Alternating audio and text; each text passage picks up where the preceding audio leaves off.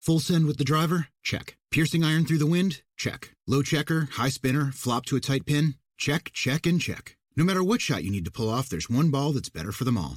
The all-new TP5 and 5X from TaylorMade. With a newly redesigned dimple pattern, engineered for more distance, more control around the green, and better stability in the wind, it's the hottest tour ball in golf. So no matter what shot you face, there's one ball that's better for all. The TP5 and 5X from TaylorMade.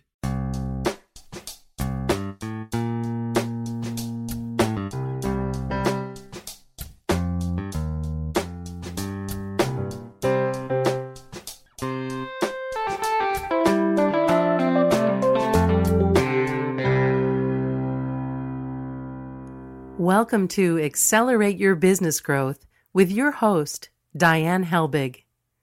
Diane is a leading small business development and leadership coach, author, and speaker who is passionate about sharing valuable ideas, tips, and techniques with business professionals worldwide. Diane brings you the world's experts and gurus in all things business. Whether it's sales, structure, social media, planning, or plateauing, guests bring their expertise and energy to each episode.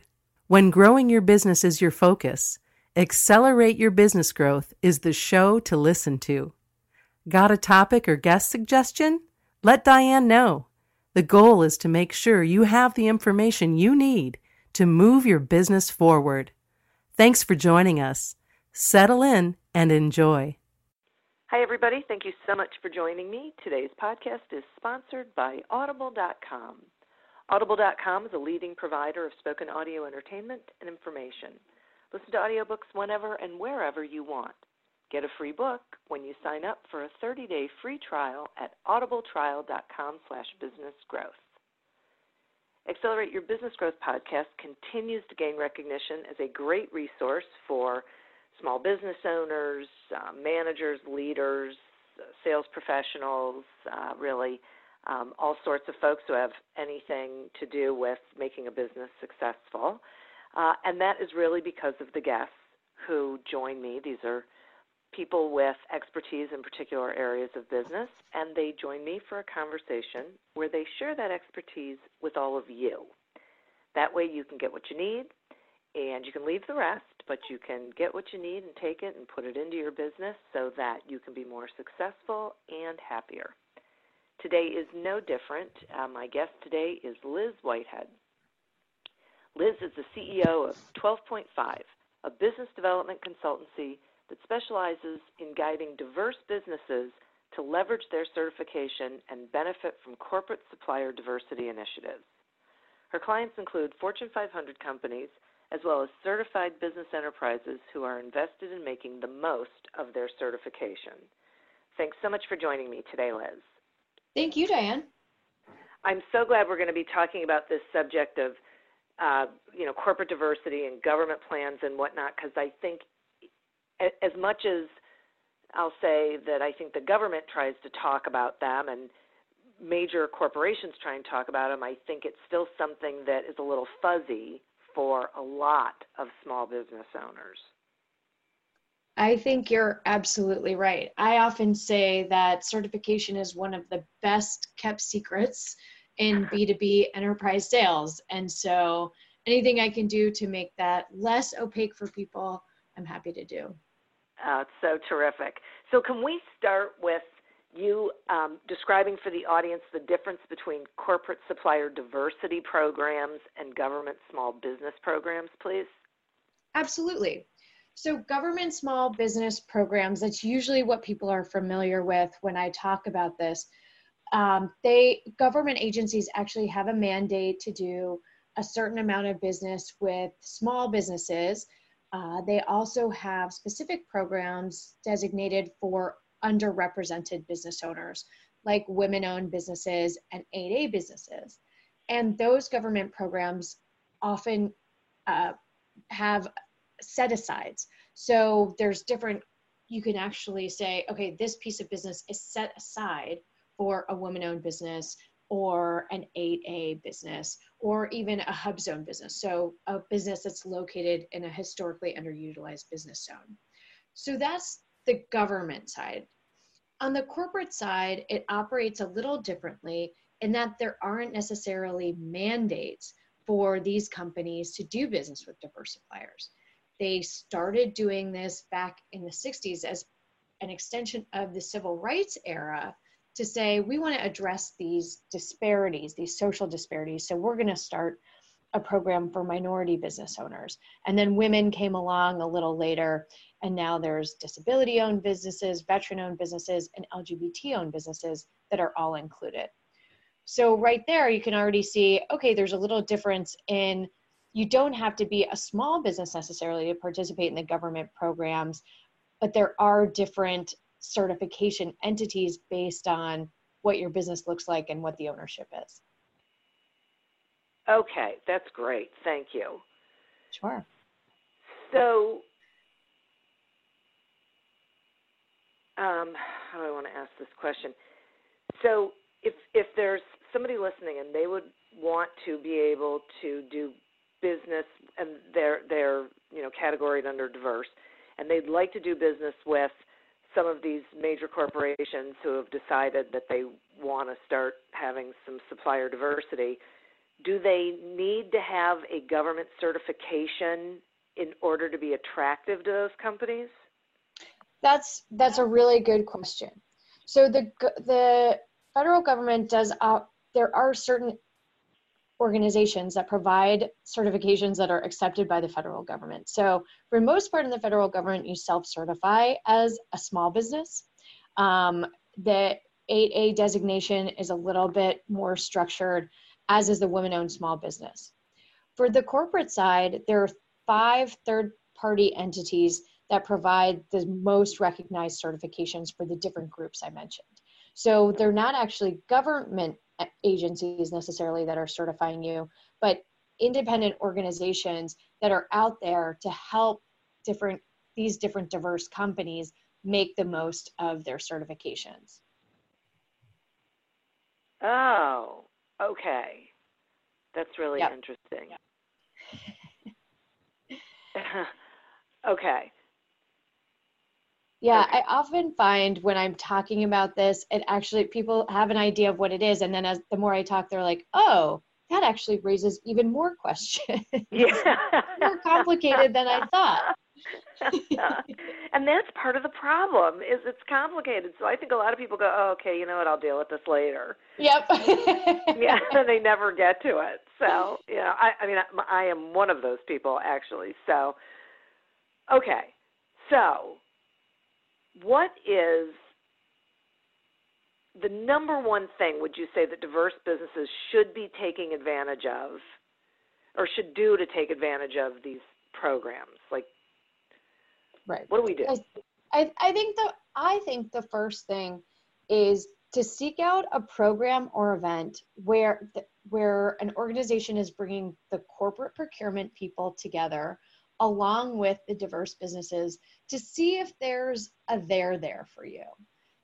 I know a lot of people think, well, I'm not certified, so I'm not going to go to this event, but the national conferences that they hold, which vary in different locations all over the country every year, offer an opportunity for you to say, okay, I'm not certified now, but if I were to get certified, what does it look like? Who are the kind of people that I can expect to be there? Are my buyers and decision makers going to be at these conferences? So that's usually the first thing I recommend, which is, okay, is there an organization or an event local to you that you can go to and check out before you make an investment in the certification and the broader supplier diversity programs? Wow, yeah, that's a great idea, and I never would have thought of that. Can you give me an example of what these kinds of organizations are? Yes, absolutely. So I mentioned the 5 major certification organizations. One is WBENC, which is the Women's Business Enterprise National Council, and that certifies women-owned businesses. The other is the National Minority Supplier Development Council, or NMSDC. The organization that certifies gay and lesbian, bisexual, and transgendered business enterprises is the National Gay and Lesbian Chamber of Commerce, or NGLCC. Then there's the NVBDC for veterans, and disability in for disability owned businesses.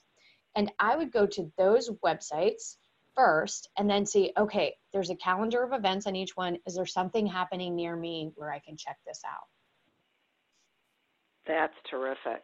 That is such a great idea. Okay.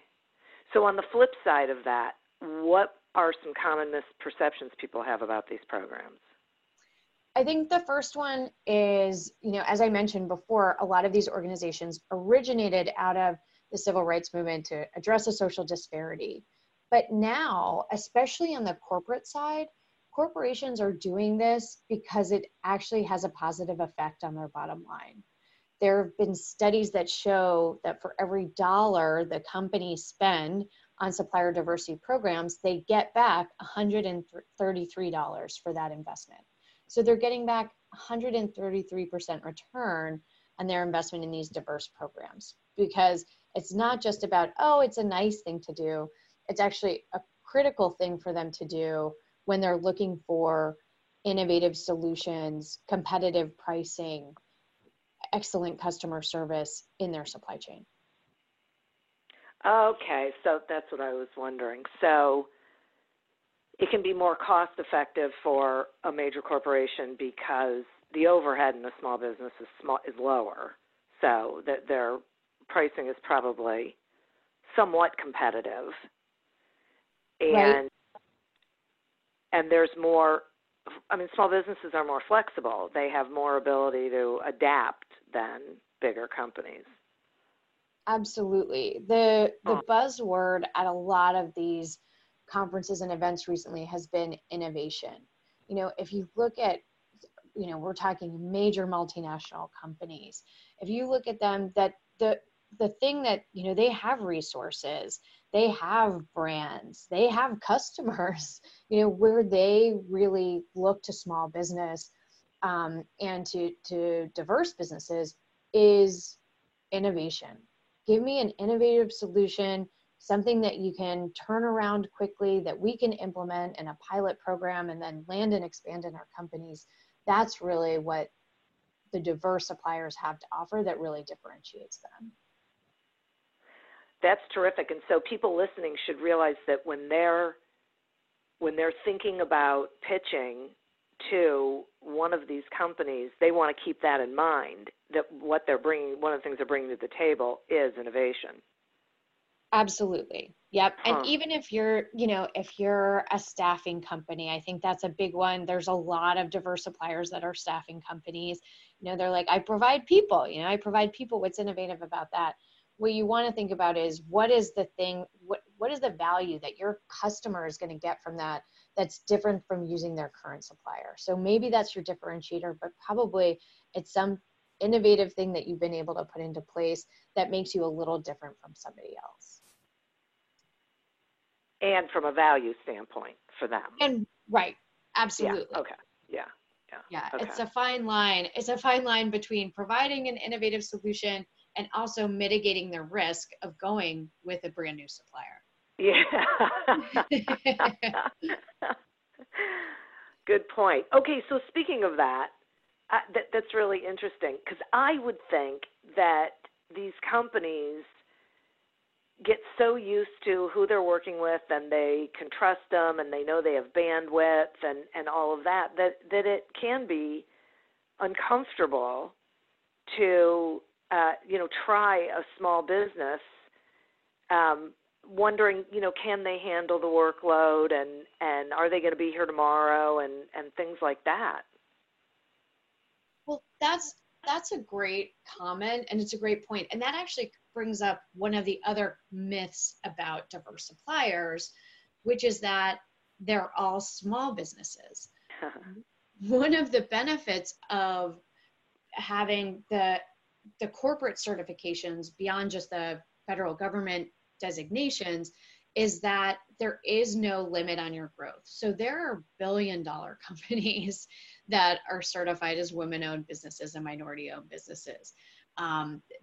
The key is that you probably, if you're a startup and a very new business that's looking at getting into one of the big guys, there's probably a few steps before you're selling directly to them.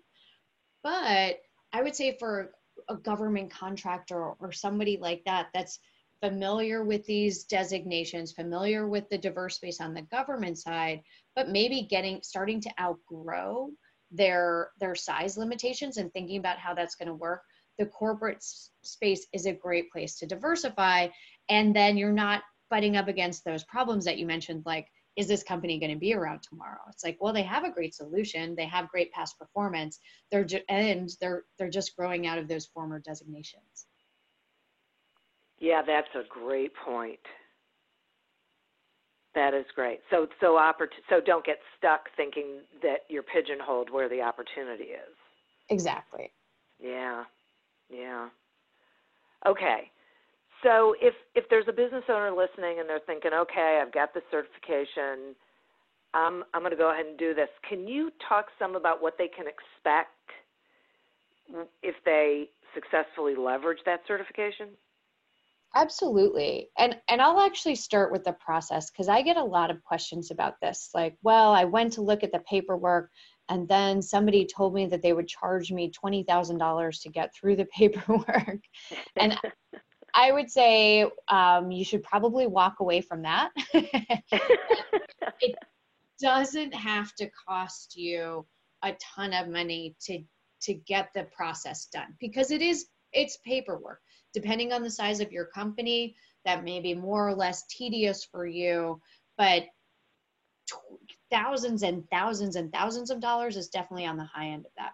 There are very reputable services that will help you process your paperwork if you have a complex ownership structure, because sometimes a legal structure that your lawyer will look at and say, hey, that's perfectly legal, will not necessarily be what the certification is looking for. So for example, I see a lot of women-owned businesses that they say, oh, I'm running this company, I'm managing this company, and I'm operating this company, but I didn't read my bylaws. I didn't realize that actually I needed the unanimous consent of my partners to do XYZ. So those are some things, I think, where if you have a pretty good handle on your paperwork, you can probably do it yourself. There are reputable organizations that can help you through that, starting with the certification organizations themselves. But but you should be aware that they are going to look through all that paperwork that you provide, and you should probably look through it too. Yeah, you should know what's going on in your company before you let someone else know what's going on in your company.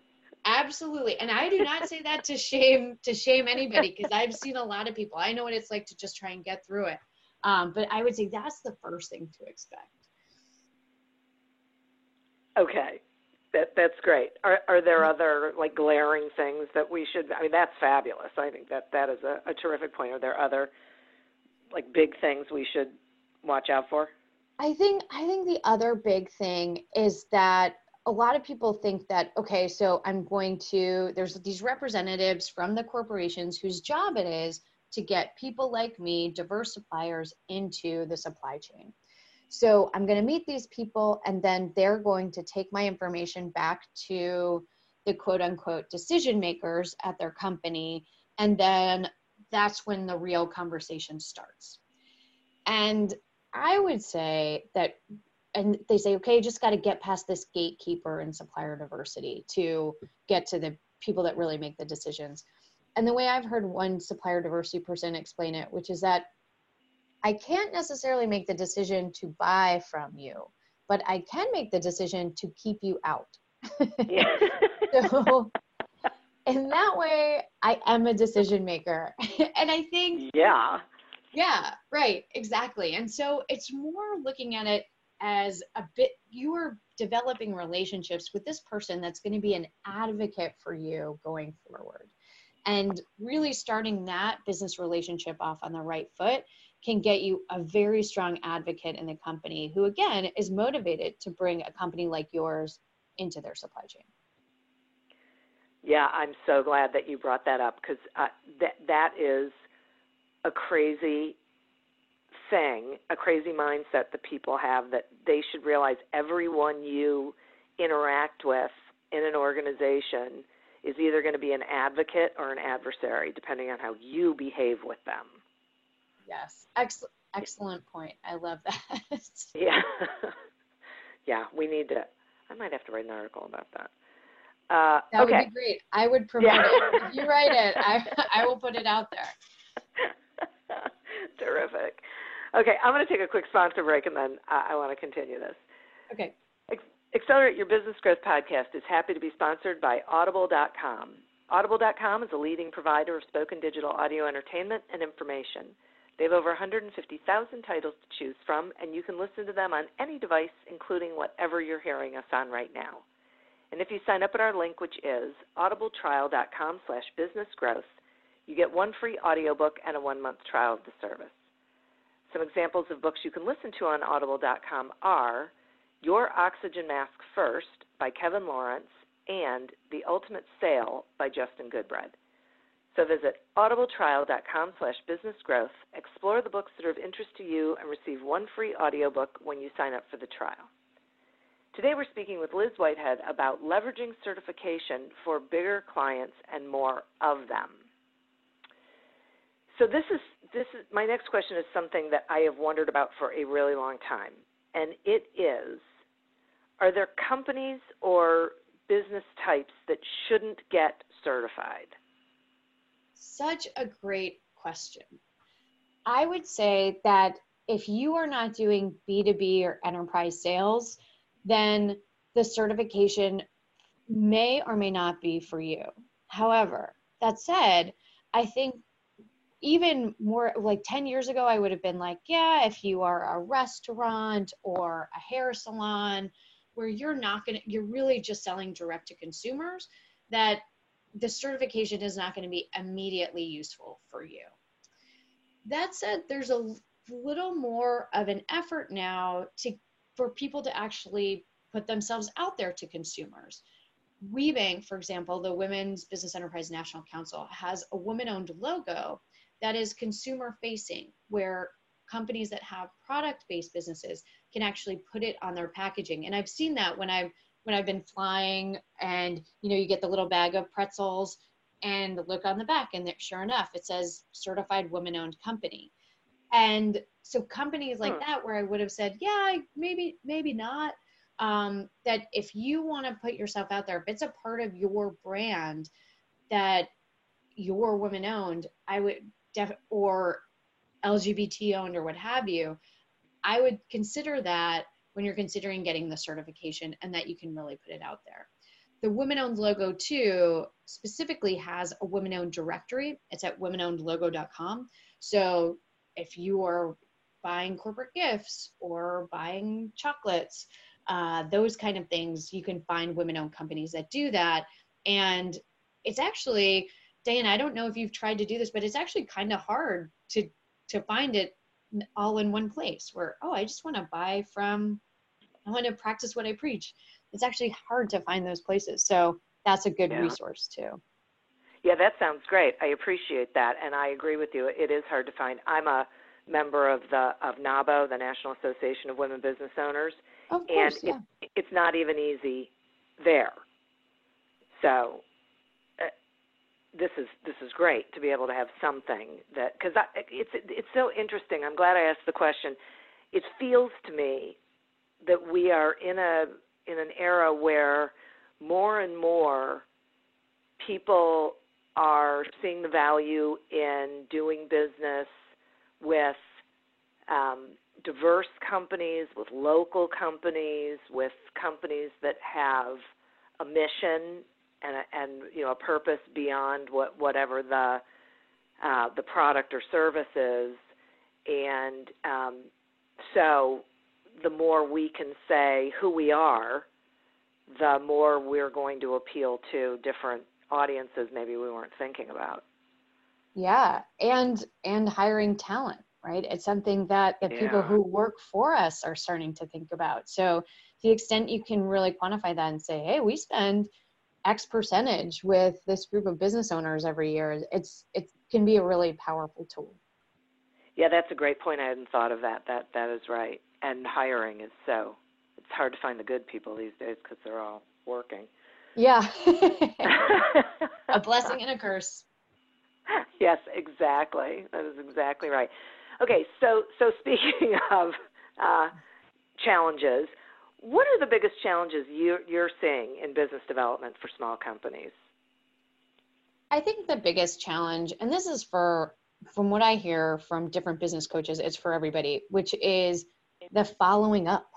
The actual relationship building part of business development.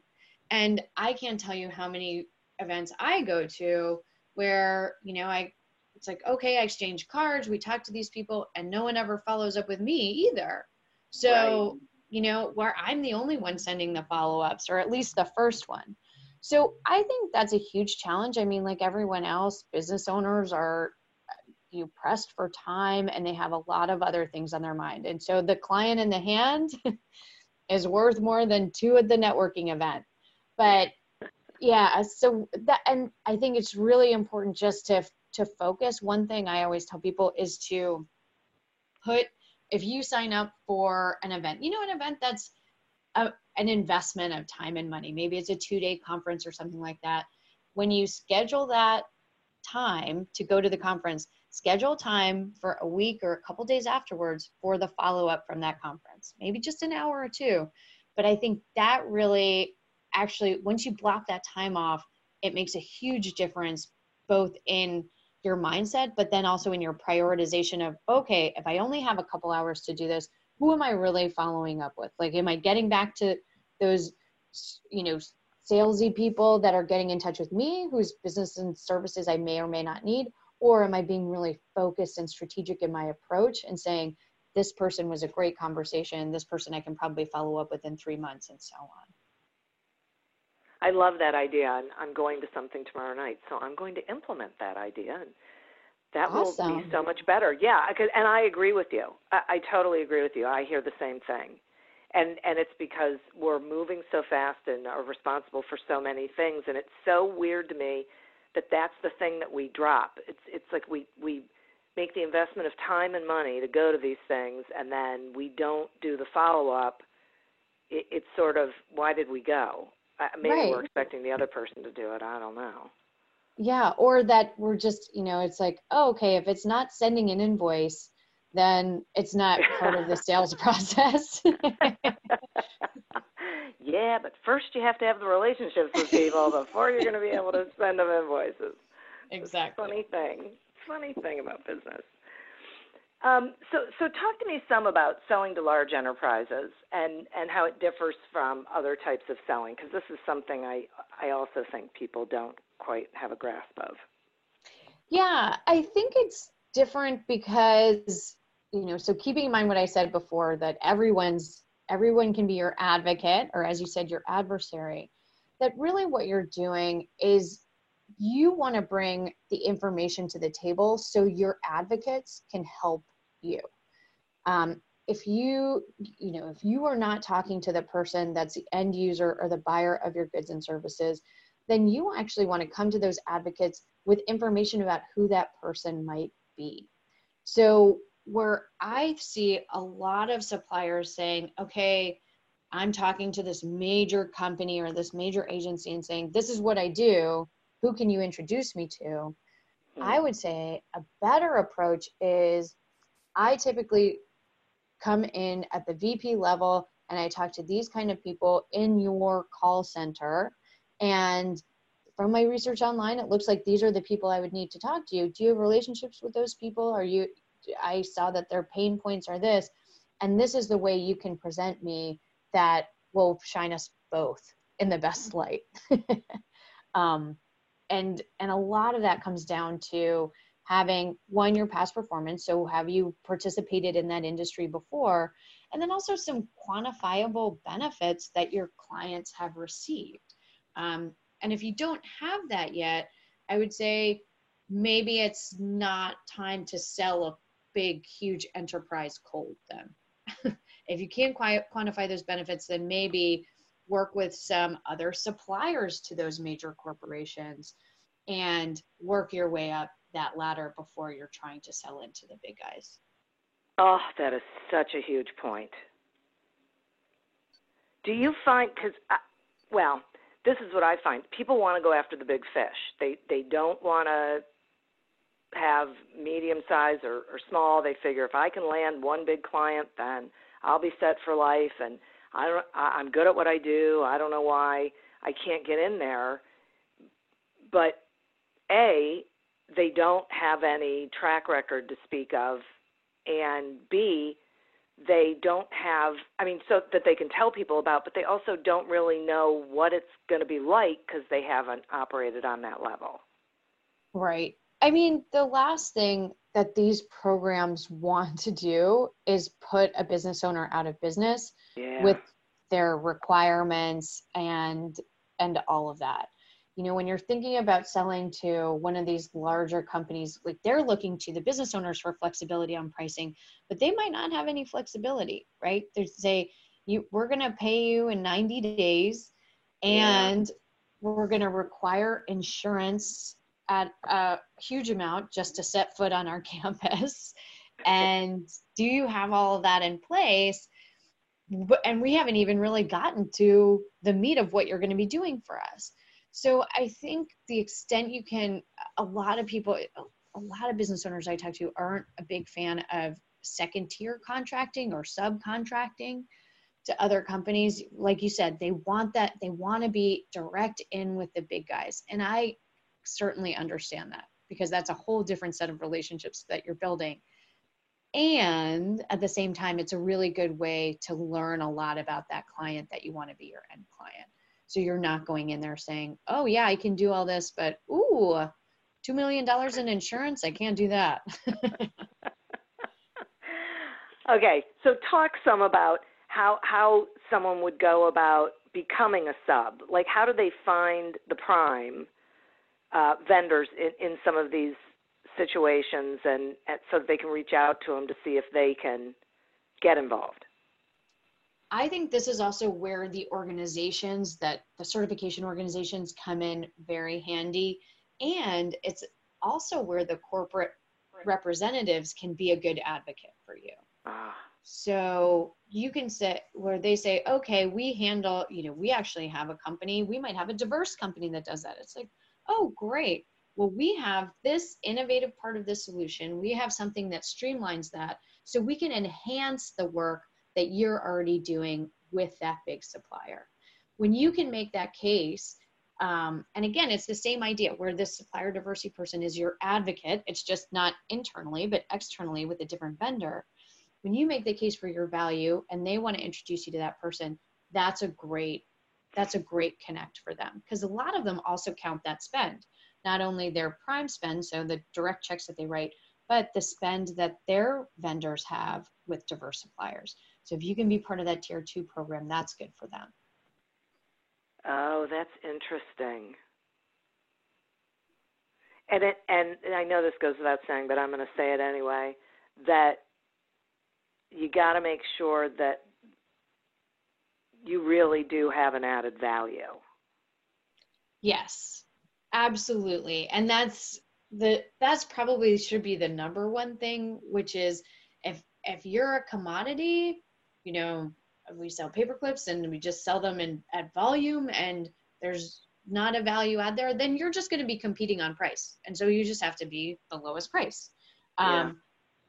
For most small business owners, most business owners I see in this space, there's an added value. There's a component of the time that your thought leadership that they're getting, your brand that you're building. And when you're looking at someone whose job is to buy a whole bunch of different things in a whole bunch of different industries, then you just need to say, okay, this is why I matter when you're looking at all these other companies. Right. So one of the things I'm hearing is you got to make sure that you do your homework and you know what's going on. Yes. Yeah. That's another value of these organizations is you can meet your competitors. You can meet the other people in your space that are doing this. I actually introduced a woman to certification. She wasn't certified. She got certified. And then 10 years later, someone who was, quote unquote, her competitor actually bought her company And now she works for another woman-owned company that was in the same industry. So there's a lot of research and due diligence you can do by being a part of these groups. Yeah, no kidding. Okay. Wow. I mean, there is so much here. So are there certifications that you think are valuable, maybe on a different level? For example, I've heard that becoming certified in your state as a woman-owned or minority-owned business can be valuable just to do business with the businesses in your state or with the government entities in your state. It's absolutely valuable depending on your client. So I would say it really starts with your clients and where can certification be a booster for you and where has the lack of certification been a barrier. Okay. So one of the certification organizations I mentioned before, the 5, what the benefits of them is that they're nationally recognized. So you can, I'm in Maryland, I can be certified in Maryland, but I can do business with a company in Seattle that recognizes that same certification. If you, depending on where you are locally, that might be good enough. So even if you're, let's say you're doing business with a state university and they say, oh, do you have your state certification? You might say, I don't have that one, but I do have this other nationally recognized one. They may or may not accept that one, right? Yeah, right. Yeah, but the benefit of state certifications is that they're usually free or very low cost. The certifications I mentioned all have a fee associated with them, and a lot of them are tiered depending on your revenues. But the state certifications are usually free or low cost, so that might be a benefit, again, depending on your clients. If you're only going to do business in your state, that's probably good enough. Yeah. Okay. All right. That's great. That is great. This is just, I have to say that one of the things I appreciate most about this is the clarity that I now have around the certification bodies, but the reasons to get certified and then really what to do with it once you, or even before you get it. I love that idea of going to the conference and saying, are these the kinds of clients that I want to have before you go through the process? Right. Wow. That is great. I really appreciate this. So if there was one thing that you wanted to be sure the listeners heard or do or whatever, and you can only pick one, when it comes to certification, what do you think it would be? I think the one thing I would say is if you're going to get it, really use it. So, and part of that is understanding what using it means. But I would say go to your local programs, go to your national programs, and be prepared to learn and develop relationships. And that's how you can really use it. That's great. I love that. Because your focus is really then on continuing to build the community around your business and knowing that is a great place that's a great community to be part of for your business. Absolutely. Yeah. I see so many people where they think about business development. It's like, okay, business development is networking. I get all my cards and then I do sales. And it's like, oh, there's there's a lot of steps in between. Hopefully. Yeah. Yeah, well, you're right. It is unfortunate that so many people are doing that, but maybe they'll hear this and they'll hear what you said and they'll change some of that and they'll take a breath and just try to build relationships and build that world around their business so they can be more successful. So thanks for that. Sure. Wow, well, this was great. Will you tell the listeners how they can find you and what you've got going on, please? Absolutely. You can find me at my website, 12.5, and that's the number 12 and then 0.5 spelled out, .com. I also have a couple of diversity masterminds cohorts. It's an 8-week class where people who are newly certified can find out what that means to make the most of it and develop a roadmap and plan to do that. And the upcoming cohorts are listed at diversitymasterminds.com. Oh, that's wonderful. I'll have to share that. Okay, that is so great. Thank you for that, and thank you for spending time with all of us. Oh, thank you, Diane. It's great. I'm just so thrilled you were here. And listeners, seriously, great information. So take a piece of it at least and do something. If you are in any diverse category, take it and do something with it, because there's real value there. There's set-asides, there's opportunities in a number of ways. So do something, right? Yes. As we say, right? And I'd like to thank our sponsor, Audible.com. To get a free trial of Audible.com as well as a free audiobook, just go to audibletrial.com/businessgrowth. As always, continue to prosper and be curious. And until we meet again on another episode of Accelerate Your Business Growth, goodbye and good day. Me, but also you. The Pharaoh fast forwards his favorite foreign film, Powder Donut. Okay, what's my line? The only line I see here on the script is get options based on your budget with the Name Your Price tool from Progressive. Oh, man, that's a tongue twister, huh? I'm sorry, I'm gonna need a few more minutes.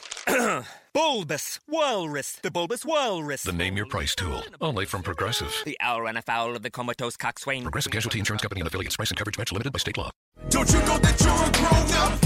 I'm a grown-up. Me too. Yep, me too. But these days, being a grown-up can really suck. Luckily, we're grown-ups who grew up in the coolest generation. We had video arcades. And also some of the best TV and movies ever made. We lived the origin of awesome consumer electronics. The list goes on and on. Yep, Generation X. Exactly. And we're Gen X grown-up. Every week, the Gen X Grown Up podcast explores media, tech, toys, games, and more from both yesterday and today. Through the eyes of Generation Xers who absolutely love that stuff. You can find us on iTunes or wherever you get your podcasts. Or find us on our website, genxgrownup.com. Life sucks as a grown-up. All right, you think that was good enough? I hope so, man. I'm tired.